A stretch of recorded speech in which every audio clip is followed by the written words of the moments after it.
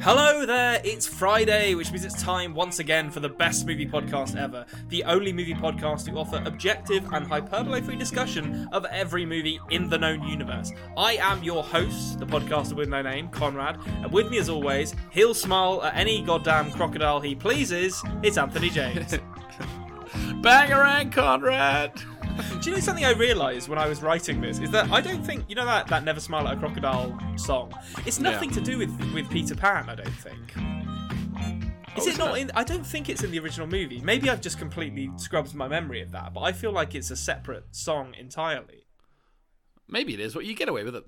I mean, it's a fair warning, let's be honest. Like, as Captain Hook, played by Dustin Hoffman, learns in the movie that we're going to talk about this week. Well, he's learned this character, although we didn't see it obviously because this is kind of a sequel. He has learned many times. We'll say this is yes. He has no hand, and now he has at no body. least the third time that we've seen this character have a run-in with a crocodile, and you can't say he hasn't learned the lesson, to be honest, because there's been an escalation of hostilities between Hook and the crocodile, which we'll get into shortly. I'm trying to think if I asked you how you are. How are you doing? Doing very well. Like as usual, when we choose, like I think all the listeners know, when we choose a film like this one, we all know it's going to be a film that I love, and it's going to be a film that Conrad didn't spend as much time as a child watching as he should have. So therefore, he is going to not like it as much as me, but you know what? It makes a fun conversation. Well, I mean, that remains to be seen. But without further ado, let's talk about some gosh darn movies.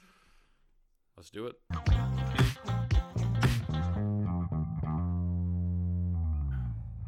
Movies, that's right, we're back on Disney movies. It's the exciting new superhero flick from Nomadland director Chloe Zhao, The Eternals. Just kidding, we're watching Hook because Anthony made me watch it. No, so I could swear... I'm just going to get straight into this, to be honest. I was going to do a whole bit there about pretending that we were going to watch The Eternals, and then Well, apparently The Eternals is not doing so well, so we'll... I'm legitimately a little bit upset about that, because I still haven't seen it, but like I put my money where my mouth was, or, well, not literally, because I don't gamble, but I said to several people in my real-life film circle that a film, directed by Chloe Zhao, who was hot off the Best Picture win for Nomadland, and it seemed like, because who the fuck knows who the Eternals are? No one knows who they are. So they might allow her to have the kind of freedom that they let James Gunn have with Guardians of the Galaxy. And I was legitimately like, this could be one of the best Marvel movies they've ever made. And not only does it sound like it's not that, it sounds like it's also one of the worst. So, Well, I'm reserving judgment till I watch it, because I think personally that maybe it is one of the oh, I see. Made. And that's why it's getting poor reviews, because it's not like the rest. You're calling them out because this doesn't have Iron Man turning to the camera and smirking as he calls someone a dick or whatever else. Listen, I'm looking forward to it. I'm definitely going to see it. I'm looking forward to it. But we're not here to talk about that. We're here to talk about a movie which I can put my hand on my heart and tell you, I know I've seen this. I know I've seen this movie before. And yet, when I settled in to watch the 1992 televisual event Hook, I had no recollection of the first 20 minutes of this movie. I was watching it and I was like, okay, I know that Robin Williams is Peter Pan. I've got that locked away. I've got that on lock. I remember that happening. I do not remember the whole setup of him having grown up into a guy that sucks and is a lawyer, which is kind of outrageous because it's pretty much the whole point of the movie. Like, really? Yeah. Yes, exactly. And he has to remember him who he is and all. Conrad, I'm really disappointed in you. I honestly thought if there was one man in the world who would never forget the image being burned into their brain of a duel at noon of mobile phones, I thought you would be the man who would remember that. So at the very beginning, Robin Williams with some rather random lawyer guy in his office, duel at high noon. He rips his mobile phone out, takes the thing out, puts it up to his ear. Jeez, it's a great gag. And I remember that from probably the day I was born. Actually, this came out in 1991, I think originally. You said 92. I think that might have been. I think it ran from 91 to 92 potentially. So 91 was the year I was born. This is my favorite movie of that year, unless you were like an early adopter of movies. You were just like straight out the womb, and they're like, let's see what's in the cinemas. Jurassic Park's coming up. Nice. Yeah, this might seem like quite lowbrow for you, Conrad, now, but I was comparing this to all the shit my friends were watching when I was 0 years old. You know what? I'm going to say this now. This is going to be a similar situation to Hocus Pocus, I think, where there's a lot I don't like about this movie, but there are also actually some things that made me laugh about it. Maybe not intentionally, but I did enjoy myself watching it. I'll say this right now. The first thing that stood out to me, and this actually made me angry because I've been trying to get into baseball recently, and really? Okay. I've been watching the World Series, and his kid getting called out in the opening when he is fucking beamed with a pitch is an outrageous call from the umpire. And I think that umpire should be fired. If you're a baseball fan and you think differently, let me know. But I saw that and I was like, listen, I may have only been watching baseball for a few weeks, but that's an outrageous call from that umpire. And I frankly, if his son, whose name I can't remember now, I want to say it's Billy. Jack. There you go. That's an interesting name for a child of Robin Williams who would go on to play a character called Jack at some point in this year. No, he would. I don't think. Yeah, it was one of these years, like 95. It was in the 90s. Yeah. Yeah, but if Jack had won that baseball game, maybe this whole movie would have turned out differently. Maybe Jack would have been slightly less of a brat on the plane ride over. Okay. I mean, yeah, he forgot his dad in 3 days. Yeah. Let's be honest. His children hate him. His children absolutely hate him. This isn't just like, oh, my dad won't won't let me, jump on the bed, which is what Jack claims. This is, my parents are like these, like Robin Williams and Moira or Mora, as we said. Yeah, it's Moira. We're going Peter with Moira. Bannington and Moira Bannington, like. Banning, is it Banning, Banning? not Bannington. Listen, all right. I don't know the names of the characters. There's too many names of characters in this. Those parents are worse than John Connor's parents in Terminator 2. That's my stance at the beginning of this. All right, fair enough. Well, Conrad, I'm happy to hear you're getting into baseball. It does help for this film, obviously. So my team's the Twins. I don't know really much about it, but any team from Minnesota, they're okay, nice. So, well, I'm just rooting against the Astros because apparently they're a bunch of cheats. So I guess I'm a Braves fan. Fair enough. Okay, so right, story. Like let's talk about the plot. Let's really drill down into this. So Peter Banning, he's a stuck-up guy who sucks. He's afraid of flying. Oh, the irony. He's married to a woman who, frankly, has the patience of Job, because I would not put up with half the shit that he does in this movie. And his kids hate him, and he's too busy with work. They fly back to London to visit her mother, Maggie, played by Maggie Smith, who I had her grandmother. Played by Maggie Smith. I had a very startling realization when I saw this. When I looked at Maggie Smith, and I was like, Maggie Smith can't have been playing an old woman for 30 years.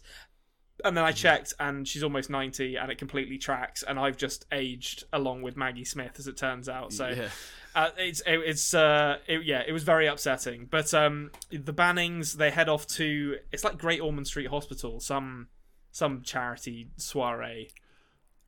Yeah, because she like homes orphans. Wouldn't you know? That's right. And, she's like a literal saint.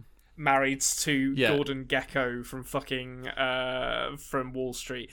So you didn't know, Conrad, obviously, because you forgot this first 20 minutes. Were you already putting together at this point that, okay, that's, obviously they call her Wendy. That's Wendy. She's the orphans she rehomed with the Lost Boys. Like, did you put that together? Yeah, I mean, sort of. I was like, I kind of vaguely remembered where this plot goes. By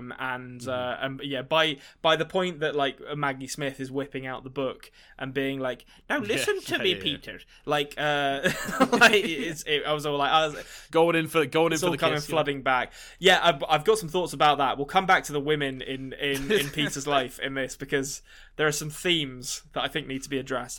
But they come back. Captain Hook. Now this is something I didn't really understand. Why now? Why did I miss something? Why does Captain Hook choose now to kidnap Jack and their daughter, whose name I can't remember as well? Okay, so it's for a reason which I don't think really is consistent in the film, and I think it's because I've always understood that they can only travel to London for whatever reason. Like, which doesn't really make sense because all the Lost Boys in this film have American accents. Yeah, that's true. But I did. So I also was like, hang on, but he was okay. He was adopted by American parents, so he's got an American accent. But hang on, wouldn't he have an American accent anyway because he was from the Lost Boys who have an American? It doesn't make any sense. But it's still great. But also Tinkerbell has an American accent, but all the pirates have British accents. So it's very strange. I think technically speaking, Tinkerbell has a Canadian accent, but I mean, it's not right whichever way you spin it. North American, sure, American anyway. But yeah, so my answer would be I think it's because Peter Pan is back in London. Yeah. I think London is like okay. Now, so it's like when Luke accompanies Han and Leia to the attack the shield on the forest moon of Endor, and he endangers the mission because Darth Vader's like, Luke's there, and then and it's like Hook's done the same thing. He's like, fucking Peter's back. I'm gonna. You could only fly to Neverland through the cylinder of atmosphere that is above the UK. That is just the known fact. There's a black hole above their house in London. Okay, so the kids are kidnapped by who knows who it could possibly be, and then Phil Collins shows up, and this was the moment where I was like, okay, I'm going to enjoy this movie because Phil Collins has never had any business in any kind of film, and yet here he is.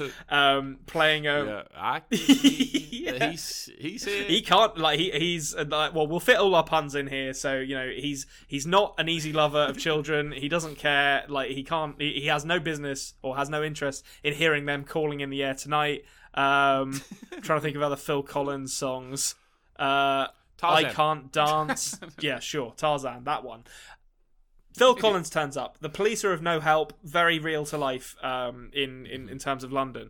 And Maggie Smith is then like, oh, Peter, you're actually Peter Pan, and you've just forgotten everything that happened to you before you were 12, and you're going to have to go to Neverland to sort shit out. And which is actually interesting, Conrad, because it introduces a really, really funny, like, it's almost a trope at this point, I suppose you could say, where you, instead of making the like a new version of the original story, you make an updated sort of sequel-y version, but in the story, the book has been written. Yeah. So the book of Peter Pan has been written, so we can assume that the Disney cartoon has been made. Like, we can assume all that's happened. Oh yeah, because their kids are like asking Moira about whether the story is true about, or the book is correct in the way it talks about Wendy, which is.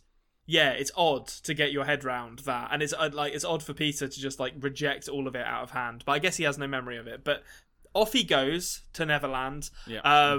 What's it? Second star on the right and straight on till morning. I think it's something like that.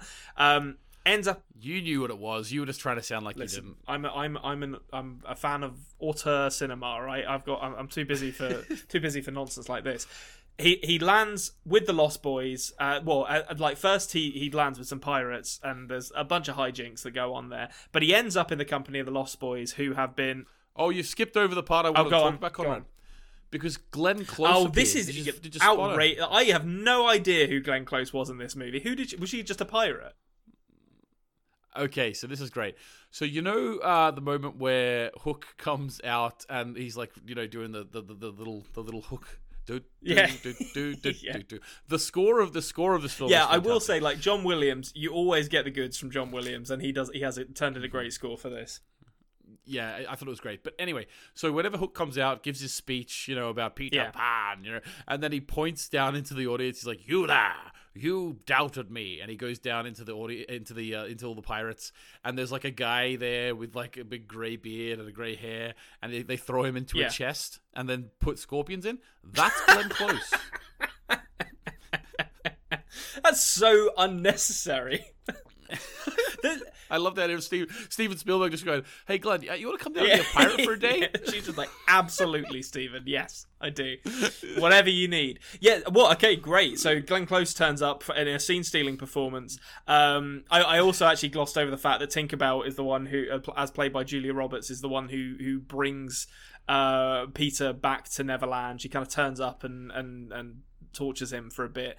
Yeah. Oh, Ema wanted me to mention too the fantastic costume point of like her little footprints on his shirt, because it's like you can miss that in like the first few times you watch it, but that's Ema was like that would be my job if she was working on Hook. She works in the breakdown department, so she would have been given Robin Williams' shirt and told to paint little feet on amazing. It. That would have been her job. I will actually say for that sequence, although like some of the like kind of green screening and special effects in this haven't aged particularly well, that sequence with her in the doll's house, it's done pretty. It looks pretty good, I think. Yeah, I think it's. I mean, I'm pretty sure it is a life-size set, and it's not. They're not superimposing Julia Roberts onto the set of the doll's house. But it looks great. And yeah, so there's some rough and tumble with them.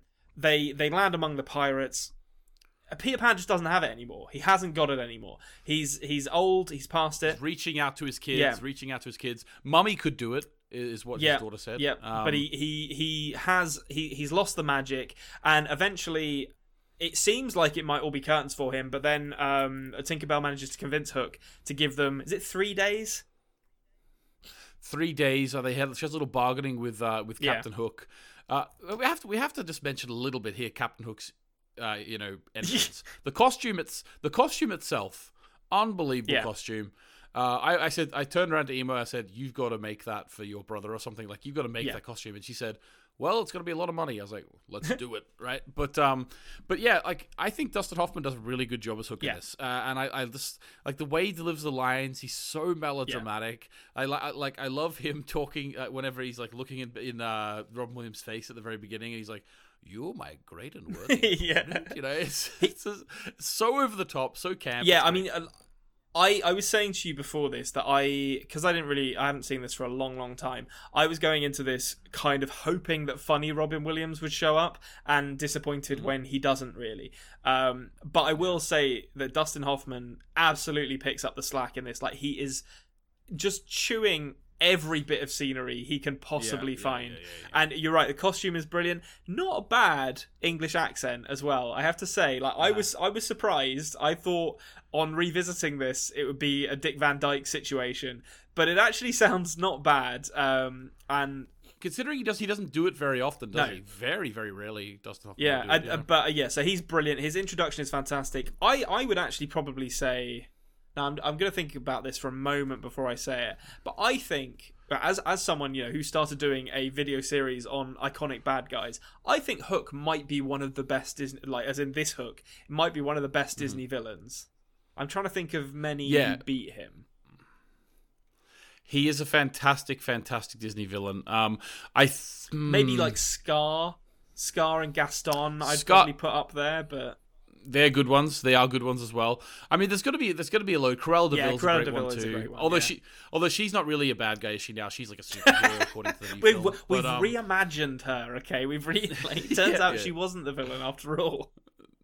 Yeah. So there are plenty, but I agree with you that this Hook is top notch. Now, Jason Isaacs did an okay job in the Peter Pan film of 2004-05. Is Jason Isaacs Captain Hook in that? I never saw that movie. I should maybe watch that. It's actually it's actually a fairly faithful retelling of the story. So just for a straight Peter Pan retelling, it's pretty good. But I will say that his is more of like a straight take it seriously Hook. Whereas the fact that this is so scenery chewing, over the top camp, as well as actually being a good villain, I think he's the best Hook there has been. I don't even know how you play Hook seriously. Like, he just. I think Dustin Hoffman and as well. I don't know the name of the actor who did the voice acting for Hook in the 60s animation, but because both of those are so larger than life and flamboyant, it's kind of like going from Adam West Batman to like Christian Bale Batman. Like, you had to have Michael Keaton and then Val Kilmer and George Clooney in the middle there, otherwise it just wouldn't work. And I don't know how you go to a serious Hook, but I'd be interested to see it. I think as well that there's something to be talked about here, because originally in the original story, obviously the whole allegory of it was that Captain Hook was basically their father, right? So this is kind of just like a proper American, like, fuck, who cares about that? We're making it, we're doing it again. Doesn't matter who Captain Hook's meant to be. Let's just make it. He's a real thing. Neverland exists, and let's just do it. I will say, I was going to leave this until later, but you've just introduced a perfect segue moment for me here. So, when I was watching this, far later in the movie, I'm going to skip forward a little bit, but we'll go back to cover some of the Lost Boys stuff in a moment.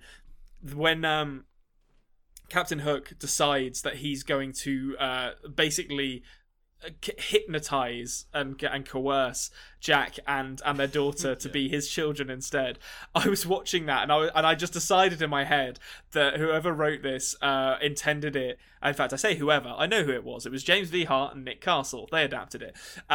They intended it as a metaphor for divorce and finding a way to maintain a relationship with your children with another father figure in their life. And when you view this movie through that lens, it becomes very touching. Like, it really, really does. Jack's my boy now. Such a strange turn, isn't it? It's bizarre. Like, he's gonna be my turn. Because I actually stopped believing that he actually wants Jack to be his son. I think he legitimately does. Like, he seems to have Jack's best interests at heart, to be honest. It's because it's sort of what he always wanted with Peter. Yeah. You know, he's like great. And, I didn't really understand, apart from obviously, getting one over on Peter, I didn't really understand the motivation for doing it, to be honest. I think it's just like that Peter Pan took his hand, bested him a number of times, and then left Neverland, and he's just always wanted to kill him. But I mean, I guess he just always wanted to kill him. He steals his kids. Like, it's ghoulish thing to do. Like, how dare he? Yeah. But so I mean, that's if you any of you ever go back and watch Hook, or you go back and watch Hook after this, view it with this idea in your head that Hook that this is all a dream, and that Peter and Moira's relationship has actually broken apart, and Hook is a new man in Moira's life, and this is Peter having to negotiate having a second father figure for the children. It works, I'm telling you. Okay, it makes sense to me. Lost Boys, we got to talk about them. We got to talk about Rufio. There's a whole. I'll let you finish. Oh, there you go. There's a whole bunch. There's a whole bunch of what I would call B-tier Goonies in this movie. That are sort of like that. You've got the fat one. You've got the leader Rufio. I'm trying to remember. There's others. There's the one that wears like shells. You've got the spiritual one. It is you, Peter. Yeah, exactly. Like, so you've got like a whole host of one-note characters, and they basically exist in the middle chapter of this movie to give Peter Pan a training sequence. That's essentially what they're there for. Yeah. Well, they're also there because they had to be there because they were in the original story. But okay. They were fine. I will say, as like an 8-year-old watching this film, Rufio was the coolest thing I've ever seen. I mean, Rufio is great. I mean, the moment like after the training sequence has kind of reached its zenith, and Peter's starting to believe again, and they have that war of words over dinner, and Rufio calls Peter a fart factory, is one of the greatest burns I've ever heard in my entire life. It's funny, like Peter goes, you got a 4th grade reading level, and then he uses like a huge word. He goes, make that 5th grade. It's like, what? It's great. You're meant to be insulting him here. This is probably the only moment in this movie where like Robin Williams is actually funny, I think, in their like his little war of words with Rufio. Although I will say, like, Rufio does undo the good fart factory burn by then trying to get a chant for his own name started when they all said it. Like, you can't be the one to start it, Rufio. You've got to have a hype man with you that can step in and do that. But the food fight though. What do you think about that? That is some of the worst looking food I've ever seen in a food fight. Like they sort of do this like slow pan across this table of supposedly delicious looking food, and it's either just fruit or it's these bowls of I think what's supposed to be like ice cream and stuff, but it's clearly just like mush that's been had food coloring used on it for the purposes of having a food fight. But you know what? They have a food fight, and what Disney movie is complete without one, really? Yeah, and it ends up being very fun. So I enjoyed it. So okay, yes, that like Robin Hood gets trained. Meanwhile, Robin Hood, they're the same. Come on, let's be honest. Peter Pan and Robin Hood are interchangeable. Well, they both have little. Yeah, they have like Peter Pan, Robin Hood, and Link from Zelda. Yeah. They all have the same clothes. I was at a Halloween party. Wait, hold on. When are we recording this? 2 weeks ago. Wink. And someone came in with the Robin Hood, great green hat with a feather in it, and he had like little red hair coming down the sides. And I was saying to him, you could be Peter Pan, but you could also be the Disney Robin Hood, who's a fox. He has orange hair too. It's impossible to distinguish between them. But regardless, Peter Pan, he's being trained. Meanwhile, Captain Hook is continuing to try and steal his children, tries to ingratiate himself to Jack by putting on what I think is the funniest scene in the entire movie, where he puts on a baseball game with the purpose of Jack kind of being the star. The moment where these pirates they're trying to adhere to these rules, and someone shouts as someone steals a base as he's stealing second, and they just shoot him, is so funny. I literally burst out laughing when it happened. The baseball stuff in this is really interesting because like we watched this, like my wife and I, obviously separate houses because we didn't know each other our whole life, but we both like grew up watching this. We both did. And then whenever one of my wife's friends from art college watched this for the first time when she was like 22, and then we weren't expecting this, like she's from London, and whenever like she said, we went, well, what do you think of it? She went, oh yeah, the costumes were great, and she goes, it was awfully American. Because we just know the story, we just know the film our whole life, but when you actually think about it, Peter Pan is one of the most British things or even English things there could be, and they stick like baseball in it and stuff. Yeah, Steven Spielberg comes in, sticks baseball in it, has all the Lost Boys are Americans playing basketball on skateboards. Yeah. Oh, the skateboarding in the initial Lost Boys sequence is ridiculous as well. I just want to say as well, Conrad, right? Just this is a sort of a public service announcement to the world. Okay. Right? If you ever need 3 days to get me into shape, okay, I don't understand what running around does, because you're not going to get fit in 3 days. Just start teaching me a skill that could help me. Teach me how to fire a gun. That's that. Yeah, exactly. Why are they running around doing the left, whatever they're doing? When you've got 3 days, guys. He's not like his 5K time is not going to go up very much. I mean, they do come out with some great rhymes about how he's out of shape and hasn't seen his toes for a long time. Which it's worth it. Yeah, I mean, it's mainly them getting their shots in on him. Let's be honest. I mean, Peter is not a good dad. We can extrapolate that to assume that his position at the head of the Lost Boys was a period of time that the Lost Boys don't remember fondly, regardless of how they may respond once he's back in this movie. Okay, so there's a couple of things that we need to visit here. I'm going to jump past the confrontation a little bit. We're going to jump around a bit. This is a theme we need to talk about. It's going to get adult. I'm going to apologize. Every adult woman in this movie wants to have sex with Peter, and I think that's a very bold theme to put into a children's movie. Like the mermaids want to have sex with Peter. Tinkerbell wants to have sex with Peter. Moira's obviously his wife, so she wants to have sex with him. And when he goes back, or when he has like flashbacks to Wendy as a young woman played by Gwyneth Paltrow, she's obviously into him as well. I'm not entirely sure what Spielberg was saying with this, except that maybe Peter is some kind of like James Bond-esque like rogue to these women. He's got a natural masculinity. It's just like it's a magnet. Julia Roberts is Tinkerbell, not even just women. Fairies well, yeah, absolutely. I mean, mer women, like they. Let's just. Don't even know how that works, but they want to. I think there's an episode of Futurama where they explain this, but it's. Yeah, it like passion for Peter crosses like race and species boundaries, seemingly at reckless abandon. Only Glenn Close is the only one didn't. Well, we don't know. We only saw her for a very short period of time. We don't know. Like maybe while she was in that chest, she was like, "Tell you what, Peter Pan's grown up to be a dish." Tell you what, these scorpions are fucking painful. But see that fella, he's looking good. But okay, so it is weird. I'm going to say it is weird. But the mermaids, why were they in the film? Because they were I can answer this because they were in the first one. Because they were in the cartoon. Now, here's a question for you. Probably for the best that they didn't include the Native American stuff. Yep, that was my fear. That was my fear going through this movie. I was like, I don't remember Tiger Lily and the Native Americans being in this, but there was always there was that voice in the back of my head that was like, just be prepared for some really racist shit to happen in a moment. So it's probably for the. I think they were sort of like ahead of their time, realizing to leave that out because it means that the film can be viewed for years to come.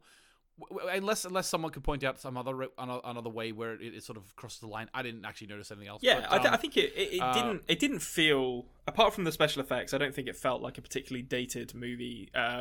Certainly from a theme perspective. Although, maybe some just sort of not really taking the like suicide seriously. Maybe that's like the only thing you could say. True. They're not. Stop me now, Smee. Stop me now.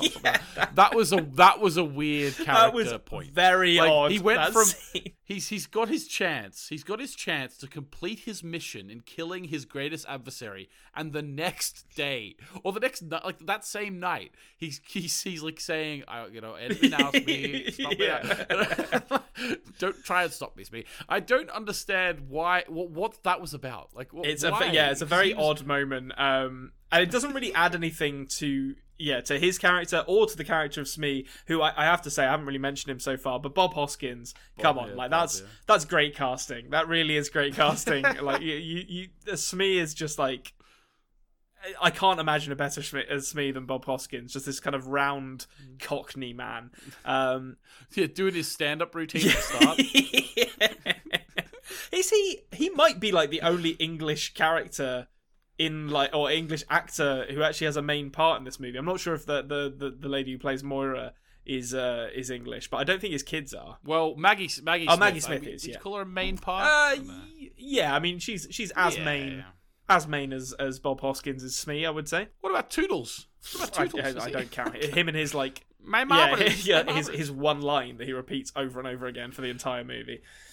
Although I will say, it gave me one of my favorite lines, which is very quotable in my house growing up, and that's whenever the little fat kid says, whenever he says, "Here's his marbles," and then Peter goes, "So he really did lose his marbles," and then the little fat kid goes, "Yeah, he lost them good."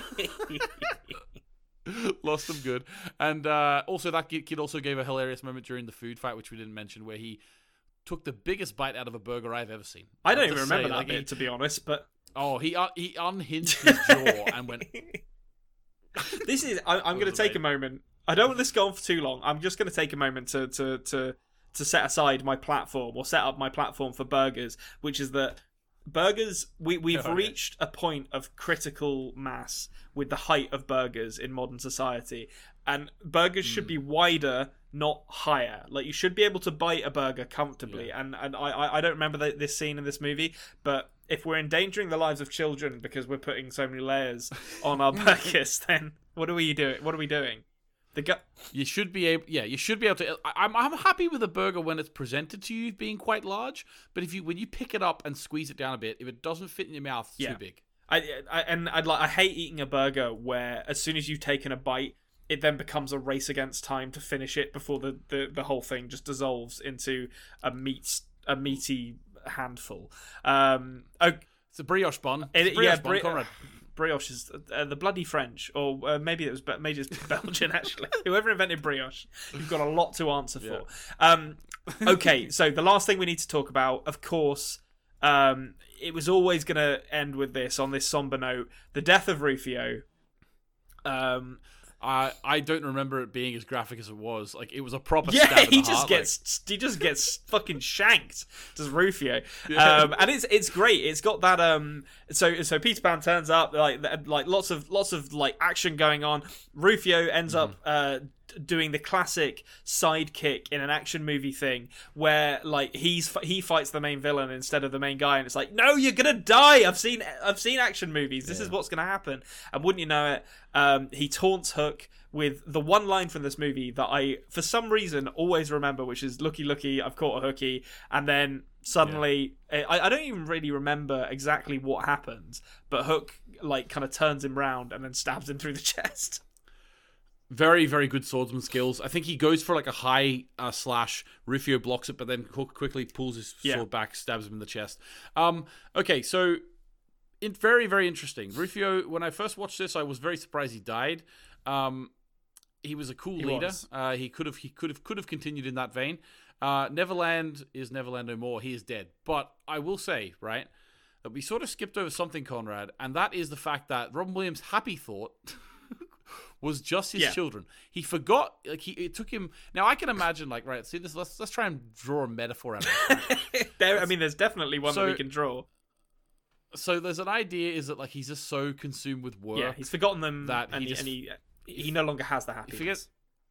I thought you were going to say he's forgot the meaning of Christmas, but he probably has forgotten the meaning of Christmas as well as part of this.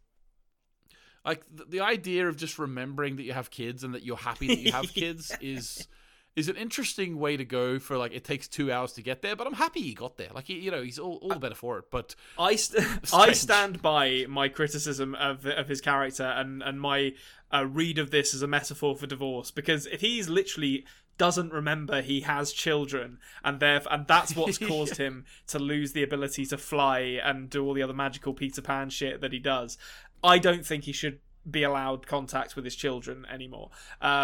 It was actually a vision it was all a vision that he had of his children having a new father, and that made him, at the end, like, sort of change as a man, sort of had his Scrooge moment. Yeah, or this is all a dream where he reflects on the things that he could have done to change who he was as a man, but it's too late now because Moira's off. Although Moira. It is Moira. But I don't regret that being the big turning point, because it did give us the funniest line in the whole film, unintentionally funny, of course, and that was whenever he's fighting in the air and flying around, and his daughter's up there in the net or wherever she is, and he's flying around, and then he's like, "I finally thought of my happy thought," and then he flies up to her and goes, "It was me." It's a great line. It's just like, how would you read that as a child? Like, because I mean, it all feels very exciting at the time, but when you actually stop and unpack it, it's like, wait, so you just weren't thinking about us before? What's going on, Dad? But yeah, so he discovers his happy thought, or rediscovers his happy thought. He's able to fly. Yeah. He comes into with some angry Luke Skywalker post Ben Kenobi death swordsmanship to fight Hook. Yeah. I will say he doesn't seem like he's initially torn up, and he does mention it again once or twice after the fact. But honestly, the emotional impact of Rufio's death seems to be gone by the time that the fight is kind of over, and they're all kind of taunting Hook, because they're all laughing and making jokes. Never more so than when Hook I didn't even really catch what happened here. So he like tries to like stab him in the back or something, and then Peter Pan flies up and slices the head off of the restraint on the crocodile or something, that makes it fall over. Actually, it's a bit more crazy than that, Conrad, and I think you didn't pick it up because it is what they're trying to say is too crazy for anyone to. So basically, he goes and gets the knife up against Peter's neck. He backs him onto the crocodile. Tinkerbell then flies down, as you said, and gets and sort of parries away Captain Hook or whatever, and distracts him. Peter then grabs Captain Hook's sword arm, throws the sword into the belly of the crocodile, which awakens the beast. Yeah.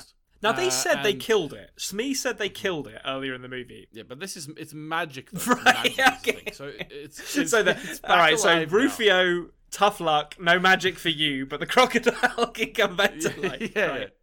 That's the thing as well. They what's the point of the little fat kid saying that his mom's his happy thought? They don't even fly. But anyway, Spielberg has missed the point of what the happy thought is for. But the happy thought only works if you're a main character. That's the rules here. Yeah, Thud. Although we'll say Thud. Actually, I keep calling the fat guy. I identify with him. But I like that character Thud, and I think he'll make a good leader. Yeah. I do. I think it was a good. I think it was the classic. Here's the captain's armband to the unlikely hero right at the end. He's going to be a great leader. I've got high hopes for him. Yeah, he's great fella. But so the sword. Oh well, sorry, go on. I was going to make a stupid joke about how don't worry. Well, meaningless joke for no reason. I didn't know we were ending. That bit's over now. We finished with the funny We're bit. Finished. The crocodile eats Hook. without its mouth ever moving. Honestly, one of the worst bits of this entire movie, I think, because the crocodile just like goes, and then there's a cloud. Disagree with you. Disagree. I think it was a fantastic reference to the old Buster Keaton. The house falling down. Yeah, yeah. The front of the house. That might be down what that is. Maybe it is. Yeah, I thought that's what it was. But yeah. well, either way, Hook ends up in its belly, presumably still alive, because it doesn't bite him; it just kind of swallows him whole. Well, knowing the way the world is at the minute, it's probably not gonna actually. I just realized Robin Williams is no longer with us, so actually, there will never be a remake like a Hook 2, which is probably for the best, to be honest with you. Although if it meant having Robin Williams still in the world, I probably would take a Hook 4. 5, oh, 6, absolutely. If Robin Williams, to get him back, I'd take as many Popeyes and Hooks as he cared to make, as many Bicentennial Men as he wanted to churn out, despite how fucking garbage that movie was.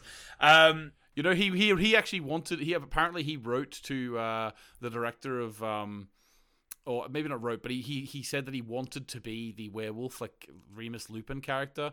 In Harry Potter 3, and because J.K. Rowling and the producers had a rule that you have to be British born or Irish born if your character's Irish or whatever to be in like British Isles born to be in the film, because they wanted to really like big up the British Isles.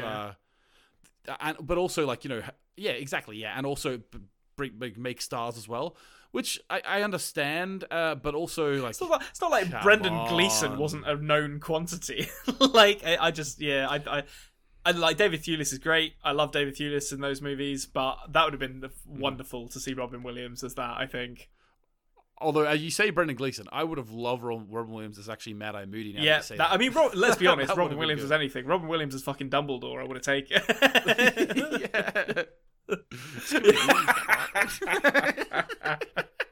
Oh, that would have been so good. Itty bitty living space. So good. Oh, someone.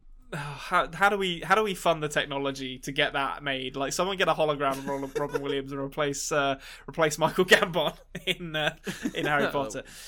Okay, so I don't really have that much else to say about this. There's obviously an ending sequence where Peter kind of comes back and like falls in love with his kids again, and it's all very lovely. He sees Smee shoveling snow, and he kind of realizes that a lot of the characters exist in the real world. Is there anything else that you wanted to add? That's bollocks, Conrad. It's bollocks. And that part of the film, as with my adult eyes, I get the because obviously in the original story and in the original film stuff, like Mr. Darling is Captain Hook, and even in the Jason Isaacs Peter Pan, he plays Mr. Darling and Captain Hook. So the whole point of it was that it's an allegory and like sort of whatever.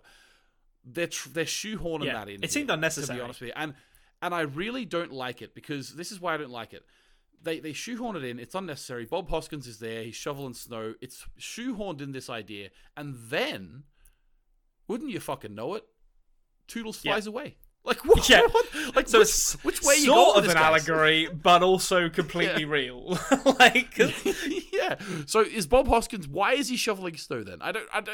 Because if Toodles is flying away, then that means that guy really is Smee. So what's happening? Now hold on. Maybe this is an Inception situation where they're actually he thought it was his dream, but it's actually Smee's dream. So are you you're telling me that actually it's been incepted into Robin Williams' mind that he loves his children? Yeah. This is like the beginning of Inception, where they're putting the plan in Ken Watanabe's head, except it's Robin Williams. There you go. I've never actually thought about that, Chris Nolan made a film about dreaming, and every one of his dream places in the dream are all really realistic. Makes sense if you want to actually incept a memory, but like, why wasn't they like they one like on like Candy? Oh, that'd be great. Island, yeah, someone's just dreaming in anime, and it's like what? Why wasn't show me Michael Caine anime version? That's what I want to see.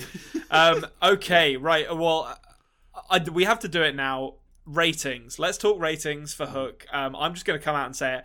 I think I gave this a 2-star rating. It was close. It could have been a 3. On a different day, it would have been a 3, because I did have fun. I also noted that a lot of the stuff I was enjoying about this was not necessarily stuff I was meant to enjoy. Okay, well, in the vein of keeping this serious, I probably give a 3-star. There's a lot of nostalgia Yeah. to this, which means I enjoy it as if it's a 5-star, but it's not a 5-star film. It's a 3-star film for me. Okay, well, that's fair enough. And, I will say that it's a 2 for me with the caveat that I still enjoyed it, and it's good fun. You can come for Dustin Hoffman alone and have a good time, I think. Yeah. Okay, right. Well, I think that's going to do it for us here on the Best Movie Podcast Ever, which leaves us with one simple question to answer, as we always do, and that is, Anthony, what's your favourite movie this week? Homeward Bound 2. Lovely. I don't know if I've seen that. I assume the dog and cat, the dogs and cat get lost again. Lost in San Francisco. I watched the first one 100 times when I was younger, when I was growing up. Didn't even know the second one existed.